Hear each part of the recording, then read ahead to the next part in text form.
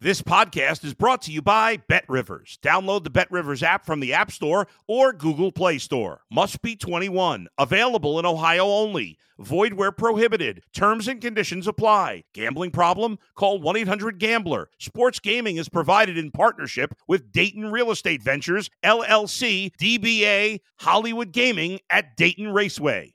If you're a tennis fan, you'll love Betting Weekly Game Bet Match on the BetRivers Network. Whether you're a bettor or just love tennis, you'll enjoy the in-depth analysis each week of the tennis calendar. Subscribe to Game Bet Match today from your favorite podcast provider.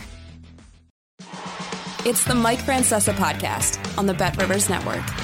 Hello again, everybody. This is the Mike Francesa Podcast, brought to you by the good folks at BetRivers. Remember, for all of your wagering needs, it's BetRivers in New York and New Jersey. Play Sugar House in Connecticut at this very, very busy time of year that got a little bit less busy after last night if you're a Ranger fan, because the Rangers now off to the golf course and in stunning fashion as the very precocious, if you will, very talented and very, very speedy Devils beat them in 7 games and beat them soundly in Game 7. Listen, I am not going to attack the hockey teams the way I do other sports because I don't feel I have the level of expertise to do it. But here's what I observed in this series.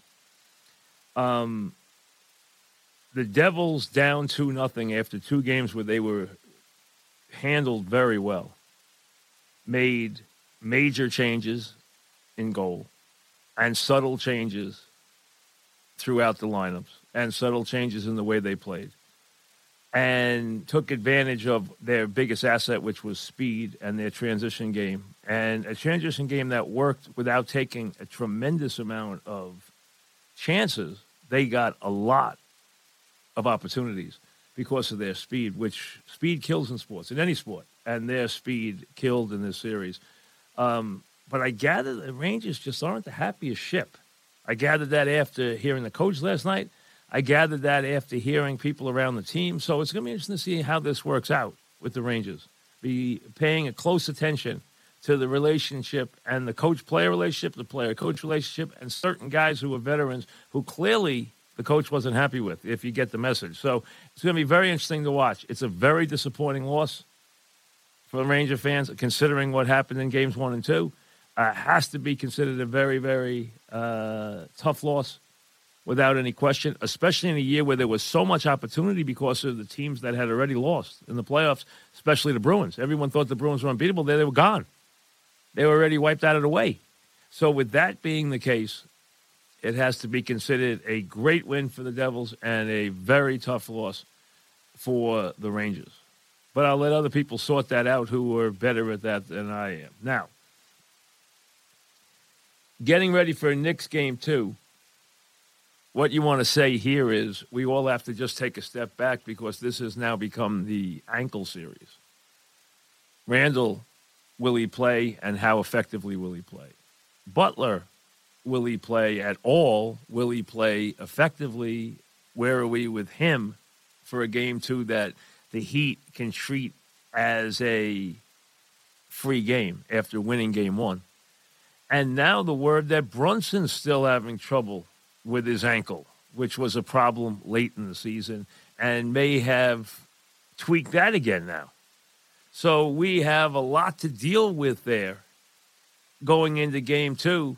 And that being the case, clearly, it's a game the Knicks have to win. They have to clean up the things that we talked about after Game 1.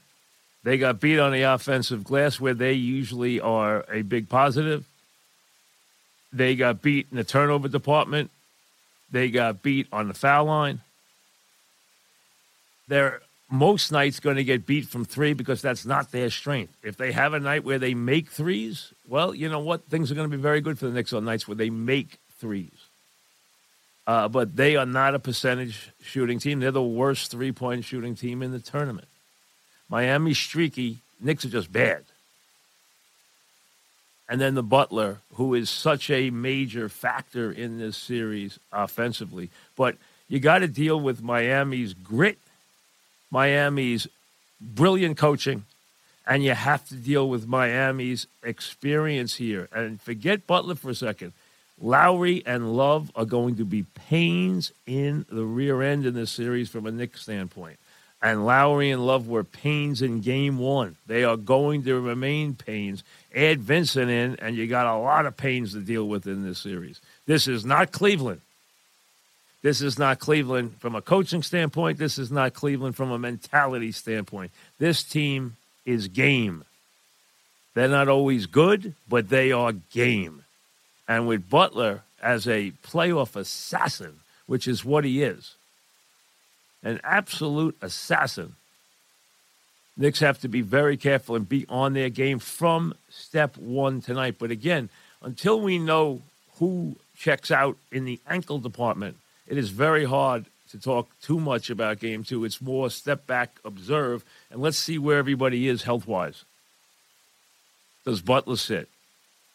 Does Randall come back and play a major amount of minutes? Is Brunson okay?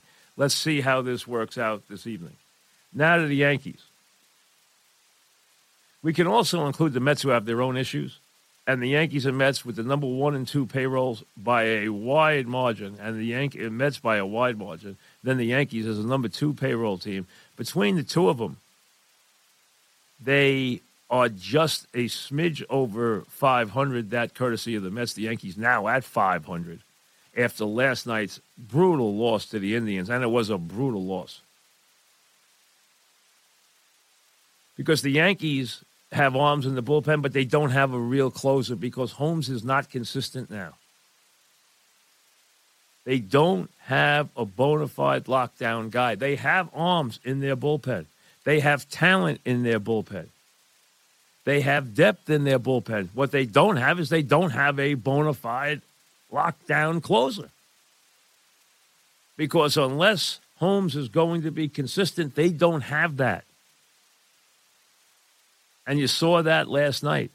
And what the Yankees also don't have is they have nothing in the way of offense. So right now the Yankees can use, and Yankee fans can use this as a big excuse. Hey, look at our injury situation. We got 12 guys, including our big guys, on the bench. True. But here is the headline. The Yankees aren't great when they're healthy. When they're healthy, there are still holes in this team. Big holes in this team. So when they're at full strength and everybody is answering the call, they still have issues. And right now, with 12 guys hurt, they have a lot of issues. They have no offense. They have no length in their lineup. They started 6 guys last night who were hitting under 217 and only 1 guy who was hitting over 260. They have nobody with more than 15 RBIs. They got 2 guys who have 5 and 6 homers. That is Rizzo and Judge. They are way behind in every offensive department. And right now, through the first 30 games of the season, as they get ready to say hello to Tampa Bay for the first time in a couple of days, they are a bad-looking ball club that is 500. And 500 in their division gets you last place. Now, you can, in the middle of the season here, yell about they shouldn't have re-signed Cashman. They shouldn't have done that. They did that. That's over with. They already did that. Now it's about getting the team straightened out. Yes, they are not going anywhere if Judge is on the shelf and Stanton is on the shelf because they need Rizzo, Judge, and Stanton, and LeMahieu there every day. That's their core because the rest of their players aren't any good. Volpe's still learning how to play. You knew there was going to be a trial and error period there, and he hasn't been any good. He's been, you know what? He's been a rookie. But some of the other guys have been dreadful. And they got a lot of guys hitting under 200. And they don't have a lot of pop. And they got guys on this team who shouldn't have been on this team this year, namely Hicks and Donaldson, because they need to change who they are more so than they have. And they need to get rid of some of the older clutter for that to happen. But you know what? Their younger players aren't that good. There's nobody there who's like, and I'm not talking about Volpe long term. I'm talking, let him play. Leave him alone. Let him play. He's not the issue here. I'm not making him the issue. He's not the issue. But the other players around them have done nothing. Look at the batting averages. Look at the performances so far. And you get into the Yankee lineup now without having to hit to get there. And that is something that has never, ever been the case. To break into the Yankee lineup with any regularity, you had a stick. Now you just have to you got to have a pulse.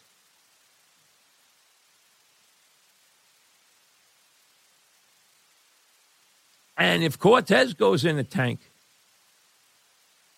you're left with Cole, a couple of promising arms that you hope are healthy, a couple of guys you're waiting for who haven't shown up yet this year. But you're also going to, talk about, the Yankees have all these arms in the bullpen. That's great. They don't have a closer if Holmes is not the guy.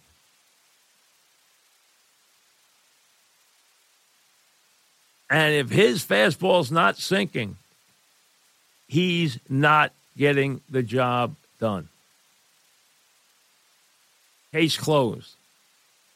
I don't care how many different swerves he invents. If his ball isn't sinking off his fastball, he is not going to be Holmes as we know him. And that is not the case last night, and that is not the case right now. Yankees have no margin of error because they have no offense right now. And you know what? It's early. It's 30 games in. And there are a lot of slots to get into the postseason. But you still don't want to fall, 12 or 13 games behind the division leader. That's not what you're looking for, even though it is May 2nd.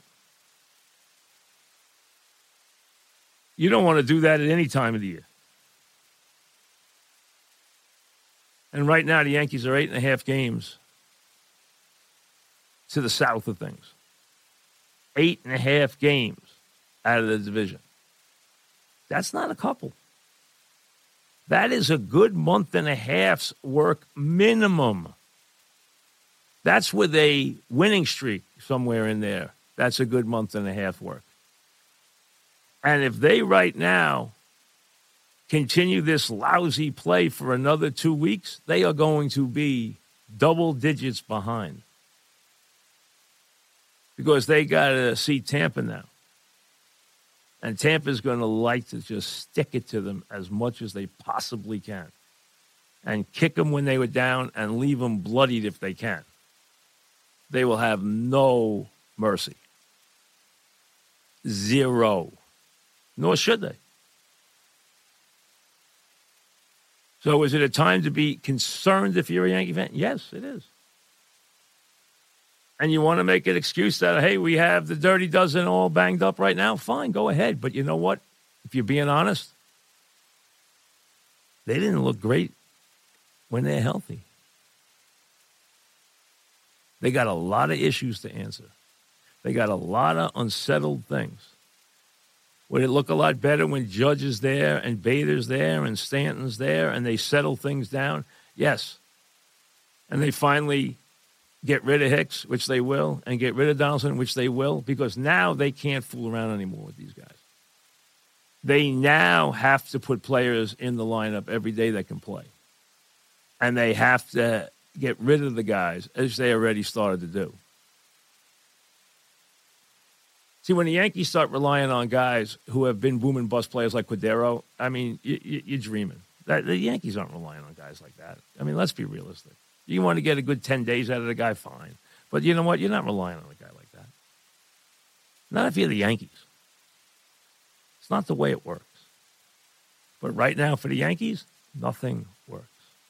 The only thing you can say that's positive is it's May 2nd. Emails when we come back. You're listening to the Mike Francesa podcast on the Bet Rivers Network. All right. You send your emails to Mike Francesa podcast at gmail.com. All right. We start with Justin. Do you believe that Thibodeau deserves some blame for the Game 1 loss? Knicks settled for way too many 3-point field goals and taking the ball in the paint as they did in the first half. No, listen. He was without Randall, and let's be honest, the Knicks are not built yet where they can play completely without Randall. They're not built that way. I am not a Randall guy, but you can't dismiss what he can bring to the team, okay? Despite some of his weaknesses, he still can bring, 30 points and 10 rebounds any night to the team. So don't dismiss him. And he wasn't there. The Knicks are going to take threes, and they are a volume 3 team. But what happened in this game was Miami made adjustments after the Knicks killed them in the paint. What they did was they built a wall defensively that kept Brunson from coming into the lane and taking his floaters. And that didn't happen for a long time. And then Barrett and Brunson had a stretch when they were down 3. Everything went wrong. When Brunson scored to make it 97-94, they were still, despite everything that had happened in the third quarter, they were still in the game. And they had a chance to steal the game. But what happened then was you had the big possession where Lowry knocked the ball out of Robinson's hands off the miss. The ball went to Vincent. He made a really off-balance 3, and now they're up 6. Then came the barrage of 5 straight empty trips. Brunson got caught in a jump ball situation because he got pinned, and they lost the jump ball. Then Barrett decided that he was Oscar Robertson for the next 4 possessions and put on a ugly display where he took a bad shot, threw the ball in the stands, then set a screen that was ridiculous and got called for a foul, and then turned the ball over again off a bad shot. So he decided he was going to take everything to his hands, 4 straight trips, and turn the ball over 4 straight times. So in essence, they turned the ball over 5 straight trips, and the game was over. If they had been efficient anyway on those trips, they could have won the game. Now, the Knicks are not most nights going to beat you from 3. And the Heat are not going to let Brunson just continually float into the lane and flip that ball into the basket. They are too smart for that. They are too well coached for that. Their coach is, I would say, the best coach in the NBA. He is a brilliant coach. He is not going to let that happen. And then the Knicks did a terrible job because they started attacking the rim, trying to get to their patented offensive rebounds. And what they did was they didn't balance the floor at all, and Love took the ball and threw it down the court time and again for easy baskets. You can't have that kind of poor floor balance. You got to balance the floor better than that. It can't be done that way. It's impossible. You can't send everybody to the glass, everybody to the rim, and have no floor balance. You cannot give them, Jimmy Butler can't be catching the ball, 60 feet, 60, 70 feet down the court and then turning, spinning, and putting the ball in the basket. That can't happen. So they were shorthanded. They were very cold from 3, but they didn't win the categories they have to win. In lieu of them not winning most nights the 3-point shooting. They're not going to win that most nights. So they have to win on the offensive glass. They didn't. They have to win on the foul line. They didn't. They have to win in the turnover department. They were awful. Add those up, you lose. Nick, although it's been apparent for years, it has now become crystal clear that the Yankees, top-heavy Yankees, no longer have upper management desire to win and to put a balanced elite team on the field. It's becoming embarrassing. Listen, I have been screaming about this team for years. I have told you I have hated this team for years. I continue to hate it. I hated it on opening day. I didn't feel it was any better than it was last year. It was top-heavy. It's still top-heavy. It's top-heavy at the top of the rotation. Cole is having a great year, and they're 15-15. If Cole wasn't having a great year, they'd be 5-6 games under 500 minimum. He's undefeated, and they're 15-15. You don't have a bona fide closer right now, though you do have good arms in the bullpen. You don't have a balanced lineup with any length. You have to get it from Judge and Stanton and Rizzo and LeMahieu and Torres. That's all you have. Anthony. He was the best tight end in the draft. Why didn't they trade back and get Rodgers a weapon? He went to the Raiders, which will be a disaster. Listen, I talked up Mike Mayer from Notre Dame a lot. There were some good tight ends. Some people like Kincaid, who went before Mayer. Okay, the Iowa quarterback, tight end in Iowa always produces tight ends, went before Mayer. Mayer is not a blazer, but he is a prototype old-fashioned tight end in that he is a great blocker and he is a dominant player in the box of 25 to 30 yards that the tight end lives in. He will be great in the red zone, and he will be a star. A star. I would have loved to see the Jets in the second round trade up and get him. They didn't do that. Okay? Case closed. They didn't do it. I think he is a guy that anybody who drafted after 20 is going to look back and say, all right, we missed on him. Some people have compared him to Witten. Witten was an all-time great tight end, but he's not exactly Witten. Some people have compared him to Andrews. Again, another superb tight end. He's not exactly Andrews. What he is Bavaro. He is Bavaro. And that is, from my standpoint, as good as it gets. I think he's going to have a sensational career. And he already talked about paying back the teams that didn't take him in the first round. Hey, it wasn't like he got drafted in the 5th round. A couple of years ago, I wanted everyone to draft Cook. He went 40th, and he came out and dominated in the league. Hey, they get to pay guys back. I thought he would have been a great fit for Rodgers. He would have been a perfect guy to set up. They didn't choose to go that way. Patrick, I think Joe Burrow has changed the entire Bengals culture. In your time around the NFL, is there one player who really stands out above the others of taking a team from top of the league, from the bottom of the league to the top? You know, I'm sure there's a couple that I can think of. I agree with you about Burrow. Burrow's really good. And I think you got to give the coach a lot of credit and give Burrow credit.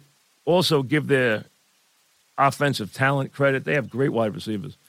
But they have changed their culture. They are a winning team, and Burrow is a tremendous, tremendous talent.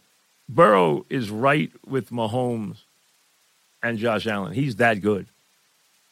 He is that good. And he also has a brashness and a confidence that you don't see very often.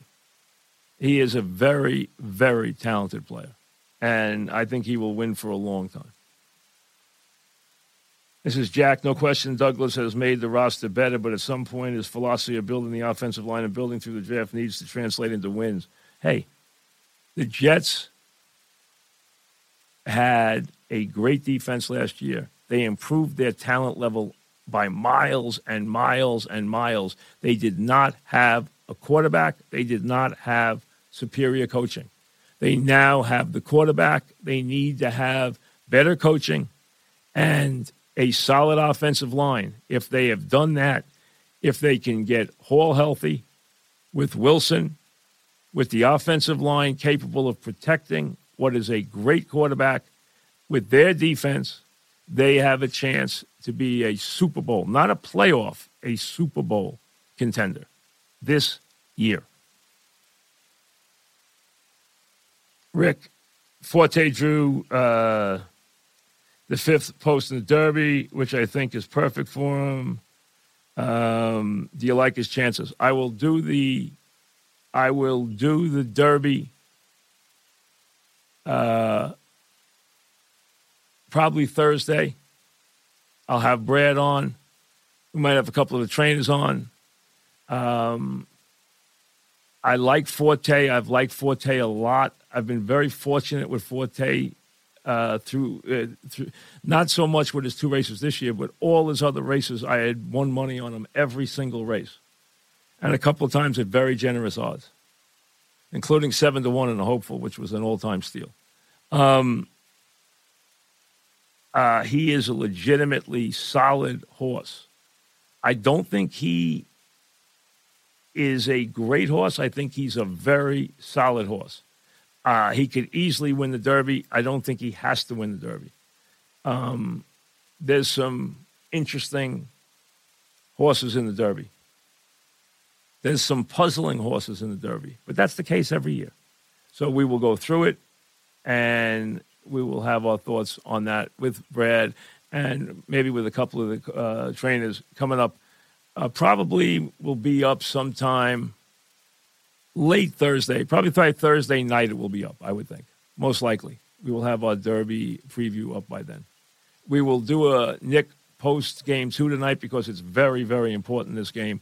The only thing I went light on the game this morning because of the fact that, you know what, I just don't know with these ankles who's where until we get and watch this tonight. There's a lot of question marks this evening. Enjoy your day. Thanks for listening to the Mike Francesa podcast on the Bet Rivers Network. Hey, it's Mike Miss here. What a time to be a Philly sports fan, and you can share the excitement with me each week on the Mike Missinelli podcast on the Bet Rivers Network. Listen and subscribe to the Mike Missinelli podcast today, wherever you get your podcasts.